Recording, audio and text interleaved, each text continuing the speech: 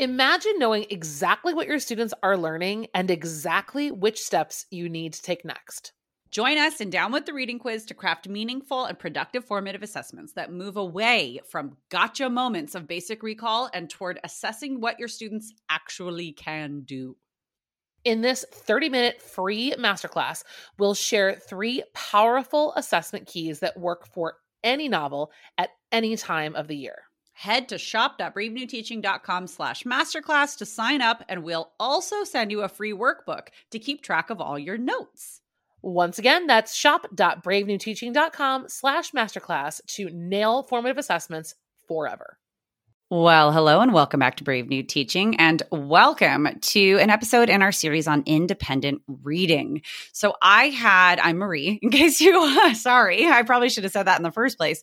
I had the fantastic opportunity to catch up with a friend of mine and a friend of the podcast, Dr. Jenna Copper. Jenna is one of the first teachers who I really met through teacher social media. And it was just one of those moments of oh, yes, we are going to be friends. Jenna is absolutely amazing. She and I got to chit chat about both of our favorite subjects, but you'll hear, especially through just the excitement and passion in Jenna's voice, how much she loves to talk about independent reading and student choice when it comes to reading, especially. One of the first things that we connected on, the two of us, was our joy that we get out of reading YA fantasy books and being able to share that type of joy of reading with our students in ways that often, an English teacher that talks about reading kind of fluffy, fantasy, YA fantasy at that, makes your high school students go, wait a minute, aren't you supposed to just read Charles Dickens? That's it. And so it's just kind of a funny little touch point that the two of us both have. And we talk in our conversation about a lot of the development of some very cool ways to position units within your curriculum, how to approach students with choice, because that in and of itself, anybody that has given students choice before, or if you listen to our rerun episode last week where Amanda and I talked through the pitfalls and the benefits of choice in the classroom and that just kind of the best practices for that, Jenna has experienced all of the same things. So approaching students with choice strategically and in a way that is controlled and is still very productive is very much part of our conversation. And then just some great ideas. If you don't already know Jenna, I have her bio up from her website because who better than herself to let us know where she is coming from and her experience that has brought her here. When I met Jenna, she was a high school teacher, full-time high school teacher, and she has now, with 2 kids, she now has 3 kids and has moved into the teacher prep program. She's a professor at a college that is in her hometown. And so she gets to work in high school classrooms, but with prospective teachers. So how stinking cool is that? And I think one of the coolest things about Jenna is that when she first met with, it says on her website, during my first meeting with the director of my doctoral program, he asked me why I wanted to pursue my PhD. My answer was easy. I want to research. And so through the experience of researching and teaching full-time all at the same time and having her first baby and getting married, all of these big life events were happening, she was able to find her passion, which was sharing the educational research she conducted in her classroom and sharing it with educators all over the world. She has published in many different journals and textbooks, presented at conferences like NCTE, CITE, and PCTELA. She is one of the founding members and one of the 4 members that makes up the Keeping the Wonder workshop and Keeping the Wonder group. We have had all 4 of those ladies on the podcast before and had a wonderful conversation when they published their book and released their book about keeping the wonder in the classroom. And so this conversation is going to come as no surprise that it's full of ideas, full of passion, full of excitement. And I'm very excited for you all to hear us talk about choice, about independent reading, and about all that goes along with it. So enjoy and cue the music.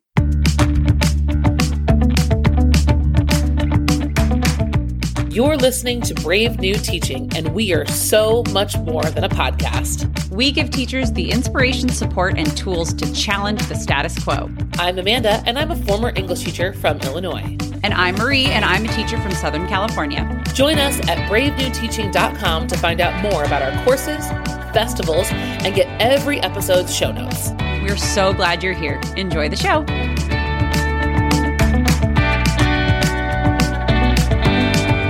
All right, everybody. I would like to give a big, huge, warm, Brave New Teaching welcome to Dr. Jenna Copper. Welcome back, Jenna. Thank you so much for having me. I'm so excited to be here today talking about one of my favorite topics, actually.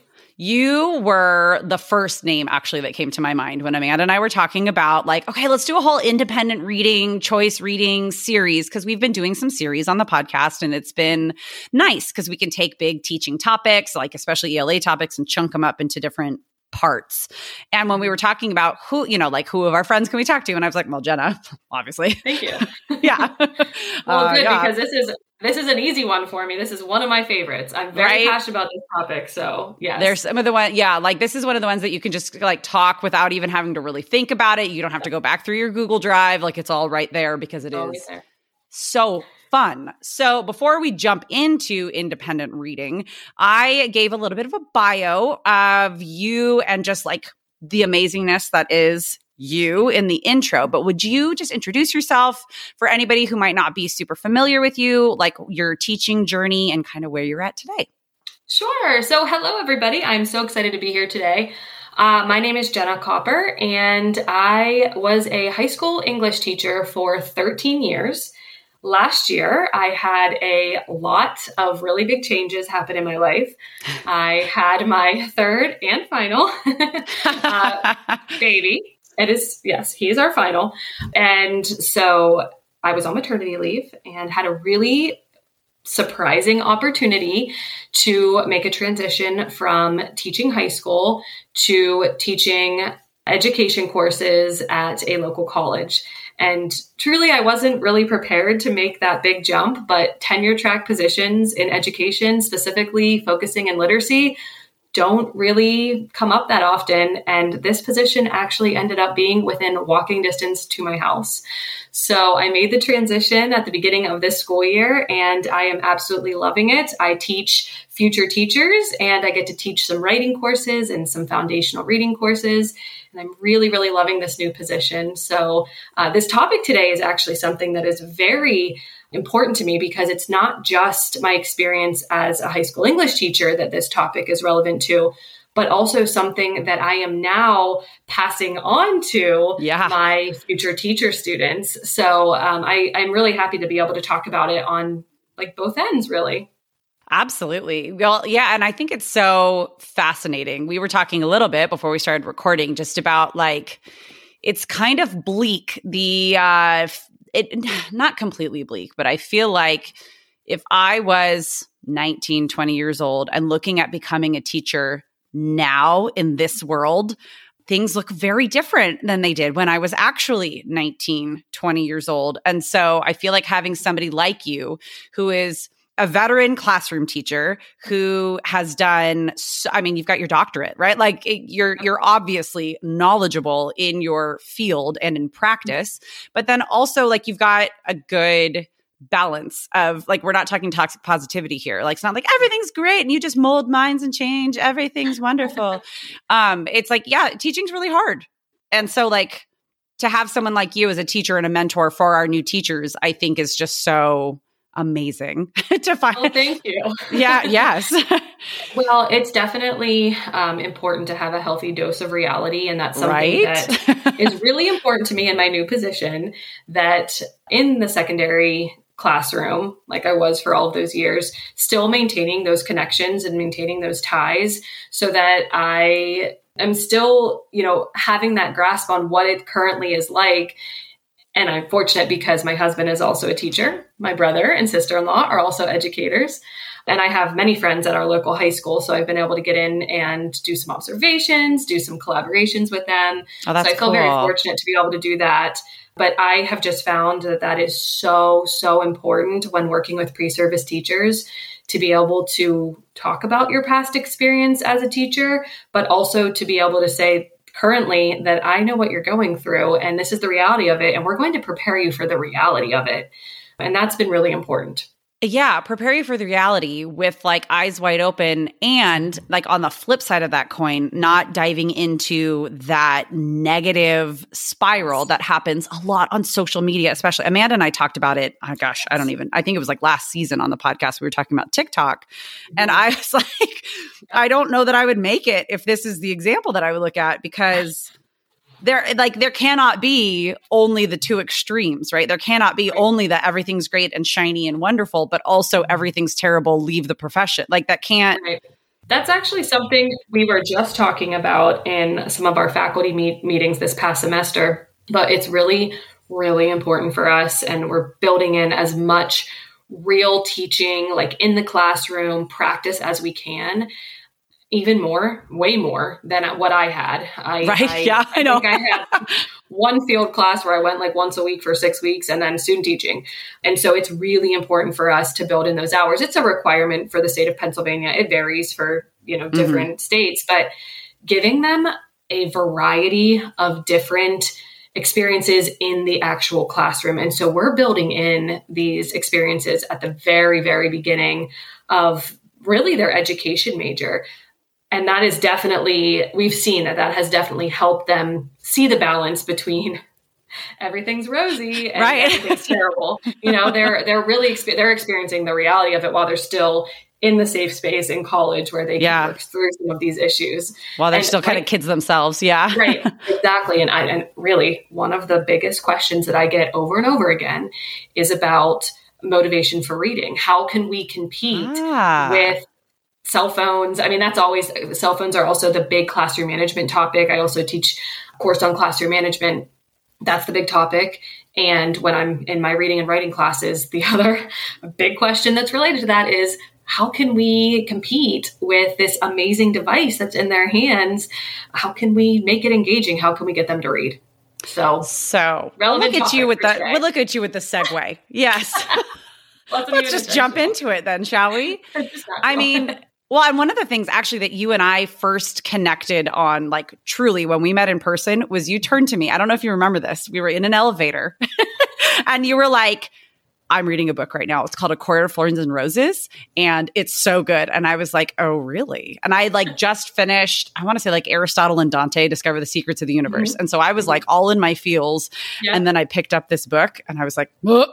It's so good. Yes. No. So reading is something that I was like, well, we're meant to be friends.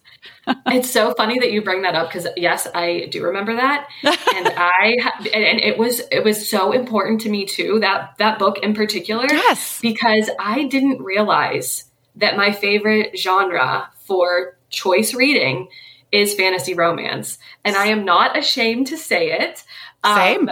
Right. And I have since then really have stuck to my genre pretty closely because it's what brings me joy. And so I feel like that was a really big turning point for me personally, which then I was able to be honest and bring it to the classroom and explain myself as well. Right. Well, and explain to my students, which I'm doing, like, I can't actually tell you that you should read this until you are in your adulthood and out of your parents' house. But like, I like it because I have my own mortgage. It's like the good thing. Yeah, exactly. And once you start reading in a certain genre and you are pretty versed in the genre, you can find classroom acceptable, related topics that, books that students might enjoy within that genre that would be more appropriate because Court of Thorns and Roses is definitely, it's definitely explicit. Not one without a parent signature. So, well, oh my God.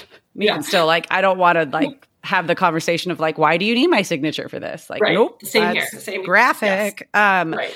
So let's jump in. Actually, whenever we start on the podcast talking about like a topic like independent reading, Amanda and I have found many times that we have to define what it is so that we're both talking about the same thing. I understand that. Like we do it all the time. We're like, oh, wait, that's not what I'm talking about. What are you talking about? And some of it comes from being from different parts of the country and just having different edubabble terms for things. And then also just each of us being in our own universes and like thinking we're explaining things that we're not explaining. So would you explain when you think of independent reading, what is it like? What does it look like in your classroom? What is the practice of independent reading within your curriculum? Sure. So at its foundation, what I think of when I think of independent reading is really choice and voice. So students have a choice in what they want to read, how they're going to engage with it, and their voice comes through in the way that they analyze it and the way that they interpret it. So it can look very different depending on the class, but essentially there's two ways that it sort of evolved in my classroom. I started with just a replacement of a traditional whole class novel unit and decided I'm just going to experiment with, instead of we're all going to read the same book, we're going to do a unit. We're going to have the same objectives. I'm very passionate about backwards design. So I always start with the goal. What's the main goal related to standards? Specifically, I'm in Pennsylvania, so our PA Common Core standards, and then some form of essential question.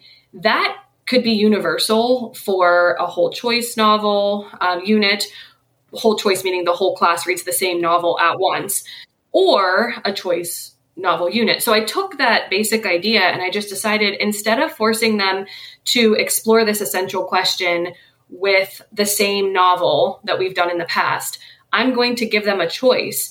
And I started off slowly. I gave them a choice of 5 different selections that I had read. That's where I felt the most comfortable. And we did activities that all students could engage in, no matter what book they were reading.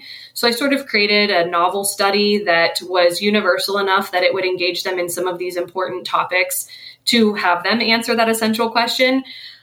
And I realized over time, though, that I didn't actually need to read the book in order to ensure that they were on the right track and achieving the goals. And so after a few years, I started giving them more choice within some constraints. So they had to do a proposal and I had to approve the book.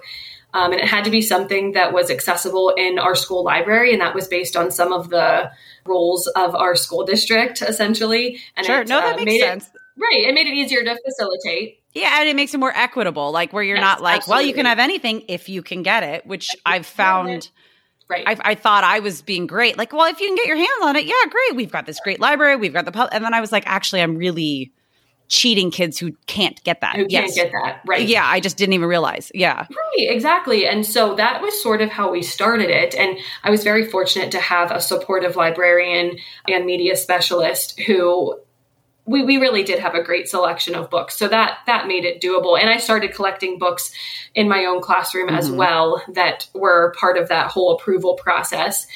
And it eventually turned into, essentially within those constraints, I should say, it turned into a full choice project. I also did something similar then when I realized what success we had, the buy-in. I mean, really one of the goals of the project was just that students left high school having read one book that they really, really liked. So I kind of viewed it as an exploration into genre, because that's what I couldn't believe that I was an English literature major. That was my undergrad degree. And I had never realized after all, I mean, I was an avid reader my whole life. I just had never found the genre that I'm like so passionate about now in fantasy romance, which I know. I say it with the same kind of like giggle at the back of my throat, but I freaking love it. Like, I love it. I love it. It's my favorite. And I've read so many great books. Yes. I found so many great authors. And so I shared that with students, and the whole point really meet those goals and essential questions. And then in addition to that they get to read something that they enjoy. And I actually took that same idea and concept, because it was so successful, and brought it to my AP Literature and Composition class. The only stipulation there was that I asked them to choose a book from it's sort of a suggested reading list from AP. I think it's from a College Board, right? Yes, from College Board. Yeah. There are some unofficial ones as well that people have done. They've compiled like works that have commonly showed up on the open-ended literary argument essay. But it's a huge list. And so it's even humongous. with that, yes, exactly. There's still a large list to choose from. And we had so much success with it. So I have been such an advocate of it since then. And for me, it's really been sort of in replacement of the traditional whole class novel unit. And that's not that I am anti at all, because I'm not. I love whole class dramas. I love doing a Shakespearean play, a tragedy. I used to love doing The Crucible, An Enemy of the People. I love plays because they lend themselves to more of that interaction. Oh, totally. Sure, you're preaching to the choir over here. Yes, exactly. So I love a whole class work. It is definitely not that at all. But I've just found so much success with the choice reading unit that it didn't make sense to go back. Same. In a lot of ways, same. I've found teaching younger kids, I do more like all class and then choice to kind of like train them and then get moving. I have a few questions. First of all, when you were teaching, you were on a semesters, right? I am on semesters now, but I was on like 4 quarters when I you were on quarters before. Okay. Yes. How long in your estimation, how long was your average like choice unit or just novel unit in general? I guess it doesn't matter one way or the other. Yeah, I would say that in general it was about 4 weeks. So 3 weeks to read the book and engage in those activities to prepare them for the final assessment. And the final assessment was my absolute favorite part of it. So we did that for about a week at the end. And it was what I like to call it a creative thinking project. But essentially, just like at the beginning, when they made a proposal for their book, they wrote a proposal for some form of a product to teach us about an important factor of the book.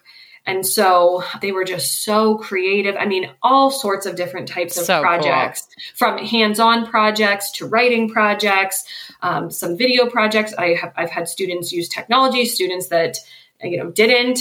It was a whole variety of things. And it was a really good indication if a student, number one, read the book, which I was a little worried about that to begin with. How am I going to assess, did they actually read the book? It turns out I didn't really need reading check quizzes to figure it out. If they couldn't talk about it, they definitely weren't caught up. So it was a good internal motivator that way. But it also told me if they liked it, because the passion that they had for these projects afterwards was phenomenal. And I do have to say, because we were talking about reality in the beginning, that is not to say that every single student came up with the most engaging, exciting project ever. But by and large, it was very successful in their assessment of it afterwards. So it's something that I would always ask them about afterwards. They would tell students incoming for the next year, just wait till you do the creative thinking project. That's so cool. So there were other qualitative indicators that said it was successful too. So talking about your parameters, I'm assuming because I've tried this out a couple different ways, there are different approaches. Did you do a genre approach? Did you do a time written approach? What were the parameters that you ended up when you saw the most success? What were the parameters that you gave kiddos for choosing their novels? Yeah, so I think this is a good point to add that I was teaching seniors with the first choice reading project, and then with my AP Lit class, it was a combination of highly motivated 11th and 12th graders.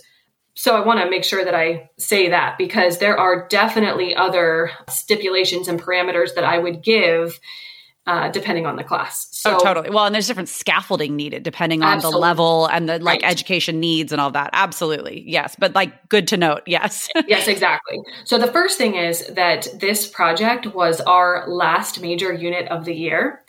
And there's so many different ways that you could make this work in your classroom. And I'm just going to give you mine as an example so you can kind of see for our listeners how it worked for me. So I chose, like you said, to make sure that we had just about an entire school year's worth of practice with close reading and literary analysis. So by the time that we got to the end of the school year, they were very good with their skills in these concepts, just this close reading analysis, literary, so I don't want to necessarily say literary theory, but using multiple perspectives to but they engage had in the the work. tools, right? Like Yes, they were exactly. equipped with the tools, and they like to go with the tool metaphor. Like they were all sharpened, and like all the batteries were charged. Yes. Totally. So in my English 12 class, the way that our curriculum was set up, it was a survey study. So we started from Beowulf and worked our way up to the modern era. So what I like to do then was for the last big unit of the year, we did our choice reading unit, and a stipulation was that it had to, number one, be of literary merit. And number two, and of course I stole that from the AP College Board language. But it works. It works. And then the second stipulation was that we wanted it to be something that was modern, because we finally entered the modern period. And that gave me enough leeway that I could kind of guide them in the right direction, with also giving me the opportunity to veto if it wasn't necessarily something that we could find literary merit in. So I did have to do a lot of work up front with them to engage in sort of a reading inventory, one-on-one conferencing, small group conferencing, to help them figure out what would be an appropriate book for them. Yeah. We always start with the end in mind, that this is the project you have to do. So we need to pick something of literary merit that you're going to be able to accomplish this project. Sure. While at the same time, I should say, I guess the third stipulation was, if they hated the book, they had to find something else. Yeah. So we built in some class time that they, had an opportunity to choose, but I actually let them choose any genre within those stipulations. Okay. I had some students that chose graphic novels, some that chose young adult, some chose classic works, some chose nonfiction. And so we that's where we got by the end. That's where we ended up.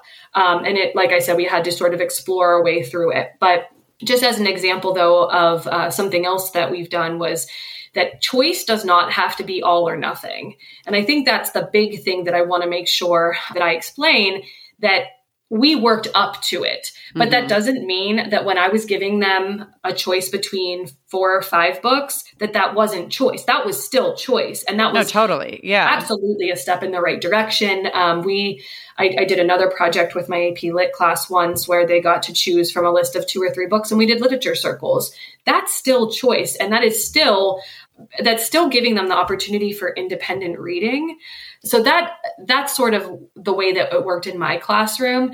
I know that when we go all the way back to the definition of independent reading, obviously we are, including some form of choice in there, and to some degree incentivizing that choice. But I like to think that the big goal is just creating these lifelong learners who will eventually want to pick up a book on their own. And that's really the goal, is to actually become an independent reader.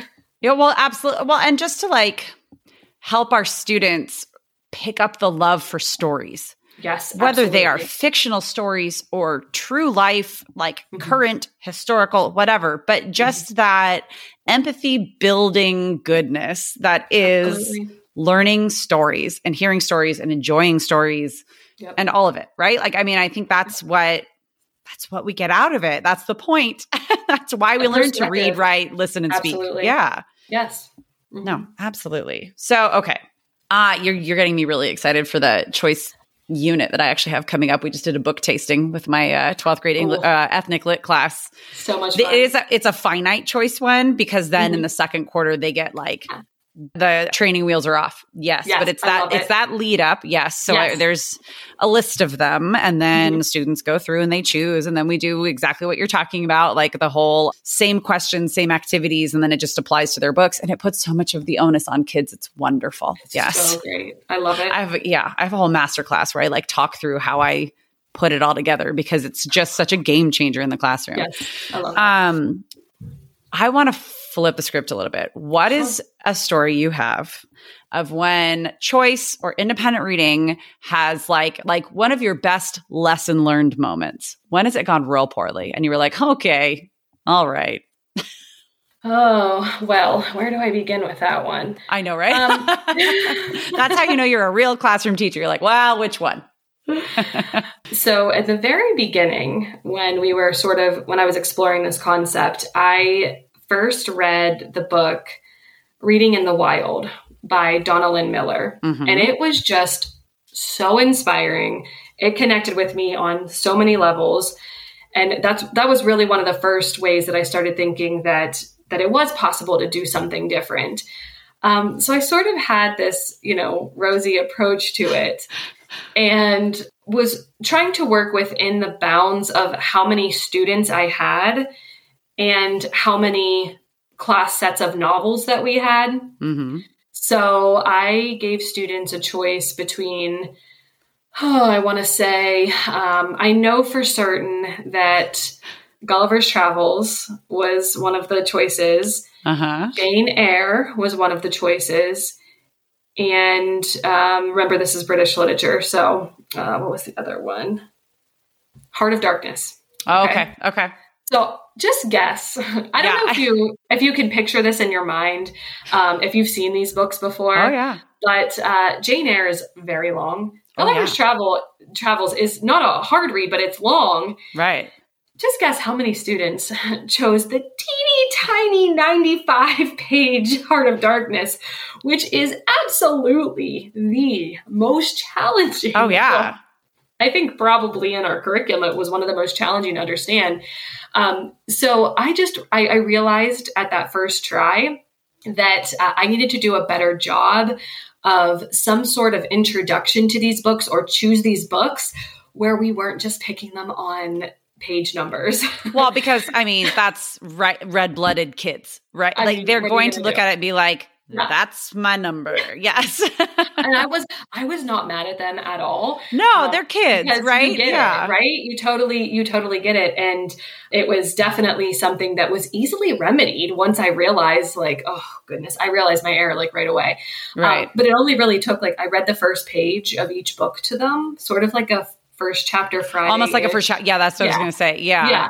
And I think the Heart of Darkness had it starts off with a sentence that's 28 lines long or something, really, really no, wild. I think, yeah. It's very complex.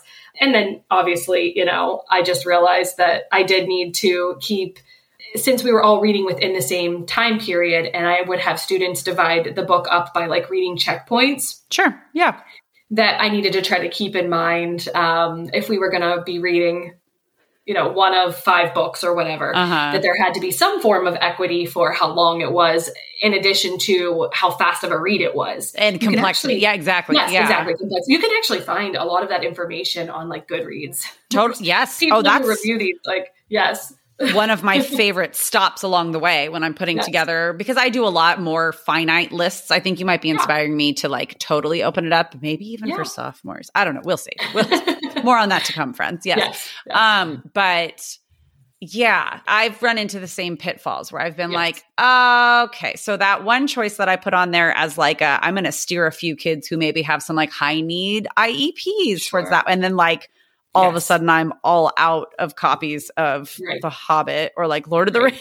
Yes, exactly. Yeah. And I'm well, it's actually a little low for you guys and it's long and dense. So I don't know what you were thinking, but it's not the same as the movie. Okay. Right. And I think too that there is obviously part of this is that we want them to find something that they're interested in. Yes. And it's really easy to just focus on that and not also keep in mind that they're kids. And so they're going to try to find the shortest book that they can. They're kids with jobs, with families, with sports, with arts, right? They very much, I think ideally they want to be yes, most kids want to find something that they're interested in. And then reality sets in and they go home that night and they're actually, I was talking to my friends, and then time is gone and they're can I switch to the novella? Yeah. And I'm also a big advocate for homework with a purpose. And that's it. Yes. And especially that's one of those things that I have really evolved on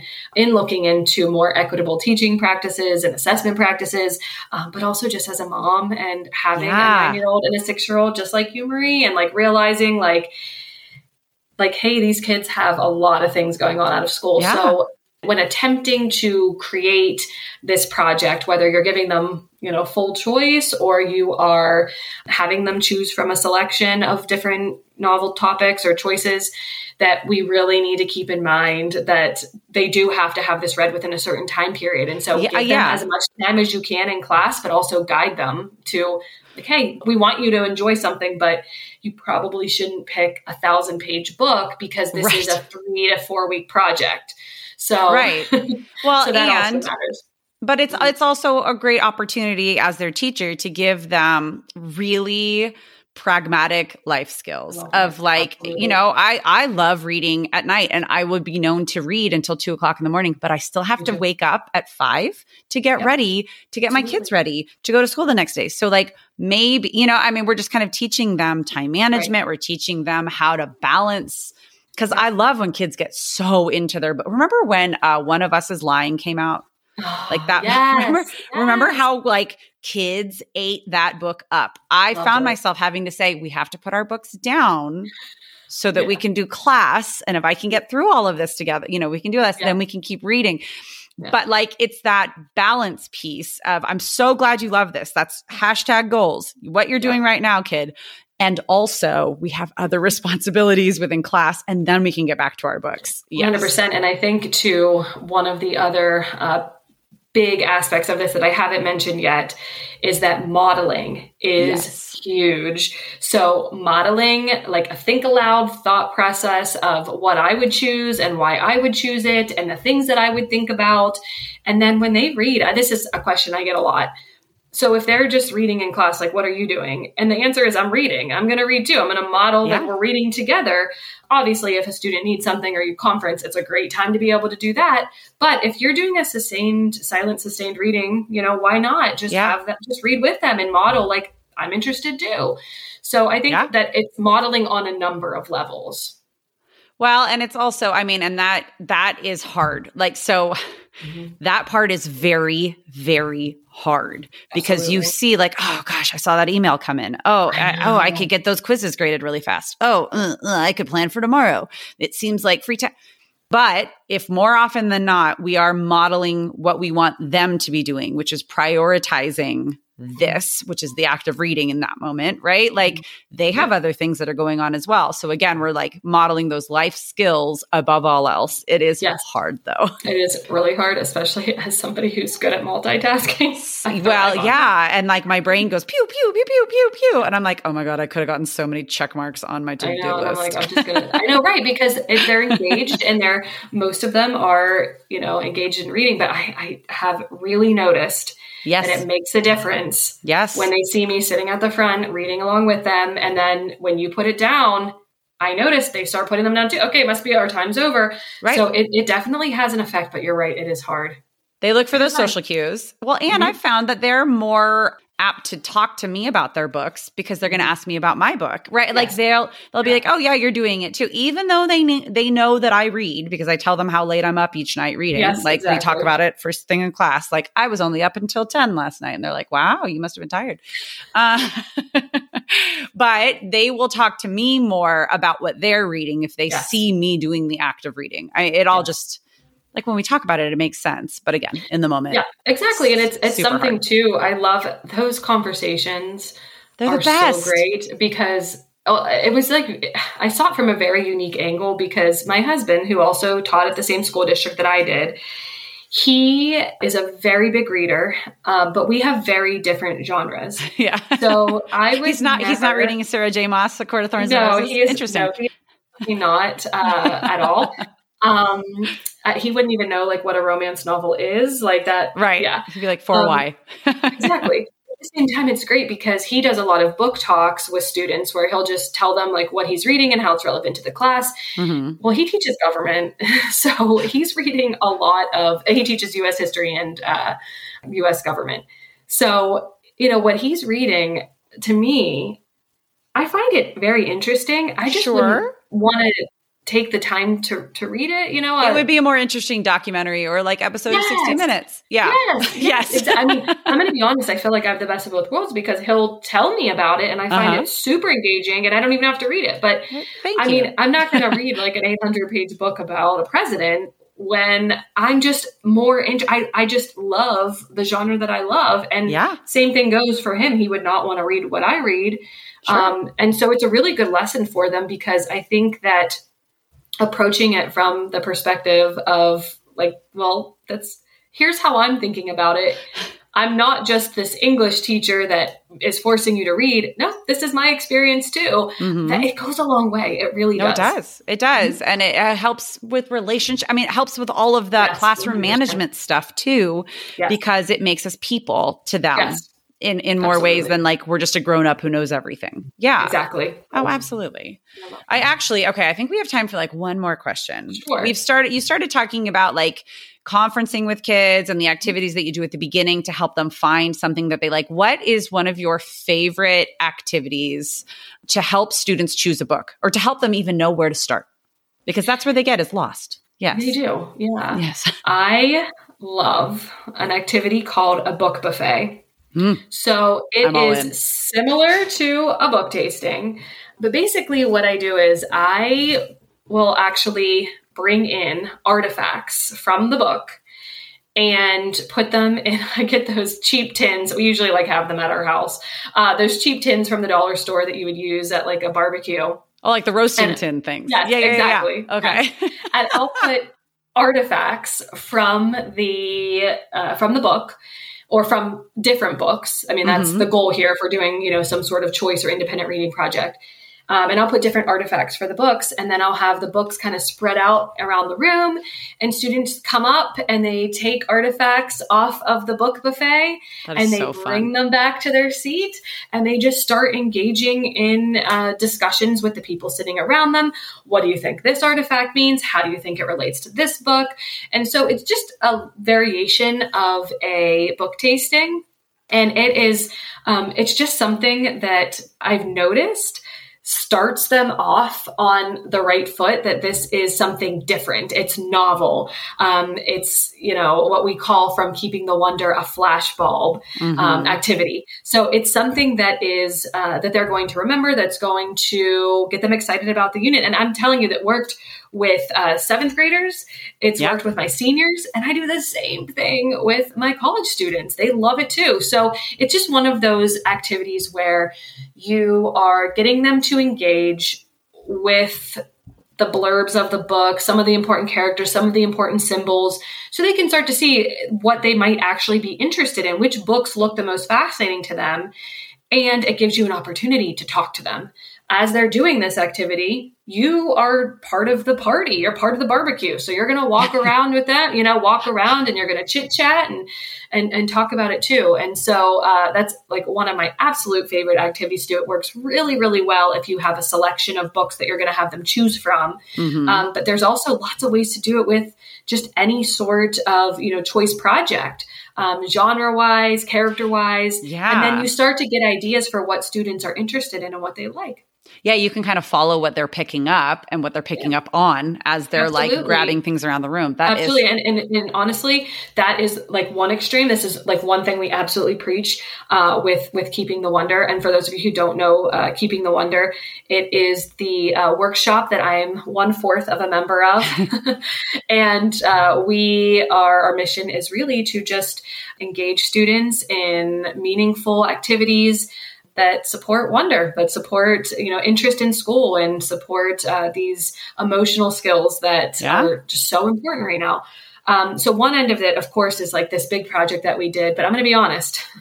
You don't always have time for that. It just or energy. You're not always going to have it. Yeah. And there's truly another wonderful activity is just to simply give them a reading interest survey. You can do it on Google Docs. You can do it on paper. You give it to them. You let them think about it. They fill it out, and then you talk to them. So it's basically the same concept as the book buffet, just without all the bells and whistles. And hey, if you have the time and energy to do it, go for the big show. If not, the other one works too. Well, it gives you, both of them give you an entry point for conversation. Absolutely. That's the right. point. Like, yep. I feel like anybody who has spent about 10 minutes in a classroom has either experienced firsthand or seen a very pulling teeth conversation with a student. Completely. And both of the things that you've just said, like both the bells and whistles and a Google form, give you an entry point and something to lean on when starting a conversation with the most reluctant kid there is. Absolutely. Because they're like super out there. I mean, the raw kids, which is you and me, we're going to be like, I also like to, we're going to be like, and also I like glitter. And also rainbows are cool. Like we're just going to be in it versus the kid that is not a reader in any way, shape, or form because they have told themselves that they hate it. They're going to be harder to get engaged. And this just gives you a way to get them going. Yeah. Yeah. I mean, there's students who are self-proclaimed, I hate reading, that kind of thing. You absolutely can make these connections with other things that they like, other interests. So when I say reading interest survey, it's more of just an interest survey. Interest, I know. Well, and so many kids, it's shocking how many kids don't know what they're interested in. Right. They don't think about it. It's so weird. If they haven't had exposure to certain things. Right, exactly. So if you start talking to them about what they're watching on Netflix, you can make some pretty good connections with a book that they're going to find interesting. There's obviously something out there for everyone. It's just a matter of figuring it out. And helping them like trudge through their hormone soup a lot of times to find it. 100%. I mean, that's some of the most reluctant kiddos become the most engaged. Yes. They just haven't found something that speaks to them, or they don't think that they're allowed to look at the things that already do speak to them, right? Like they feel somehow pushed out of, I love it. Yay. I'm going to try a book buffet. I love that idea. Yeah. That is so fun. It's fun. I like bringing a lot of random crap into my class. I'm all about like simple, like high impact for the least amount of energy. Right. And, it's one of those activities. It's like, well, I have this stuff around my house anyway. Yeah, exactly. You just shop your house. Like, bloop, shop your house. I have like plastic tablecloths somewhere for the kids, like just put them together. Yeah, and it's just little things like that though. I mean, it can make a big impact. Oh, totally. Well, again, you said it before. It's novel. It's fun. Yes, it's refreshing. Right. It's the same thing for us. Yes. It doesn't matter what age a kiddo is. It's special and it's different. And that's all the reasons that I connected with you in the first place. And I knew that this would be the perfect moment for this series. Well, thank you so much for having me. As you can tell, I love talking about this topic, books, writing, reading, all that stuff. Let's talk about A Court of Thorns and Roses again. Yes. I'm dropping things over here. I'm so excited. Jenna, thank you so much for spending time with us here today and just letting me pick your brain and just sharing so much. It's wonderfully helpful and very inspirational to hear somebody who has been through real classroom things and still is so passionate about education. Thank you. A lot of what Amanda and I are trying to tap into as much as we can this season on the podcast is that renewed sense of, yes, this is why we're here. The passion is strong and it's hard. And also this is why we're here. So exactly. I appreciate you. Will you let our listeners... for doing this. Oh, yes. Thank you. Hey, we're kind of all just chipping away in the ways that we can. That's right. Will you let our listeners know where they can find you in all of the places? Sure. Yes. You can find me at jennacopper.com. That's my website and blog. And you can also find me on Instagram at Dr. Jenna Copper. Perfect. Thank you so much. Have a wonderful rest of your day. And I'm sure we will be having you back on the podcast again because this is your second time. Yeah, we got to do this again soon. Is fun. Thank you. All right. Thank you. Thanks. Well, friends, as you can tell, Jenna and I had quite a good time chit-chatting. We actually chatted for quite a while even after we stopped recording because we kind of just couldn't stop and we started giving each other book recommendations because that's just how the conversation goes when you get a couple of really enthusiastic fantasy readers together. If you're on Book Talk, you know what I'm talking about. So I want to say thank you again to Jenna. Thank you so much for joining us and for sharing all of your amazing ideas and just energy with the podcast and with our listener audience. Next week, you're going to hear from another friend of the podcast and another member of the Keeping the Wonder team, Abby Gross. Amanda and Abby are going to talk about how Abby formats independent reading in her classroom. It's pretty different than the conversation that Jenna and I just had. And Abby has so many ideas and so many resources available as well. Cannot wait for you to hear that one. And that is coming up next week on the podcast. And we will see you there. Thank you so much for joining us. See you next time. Bye.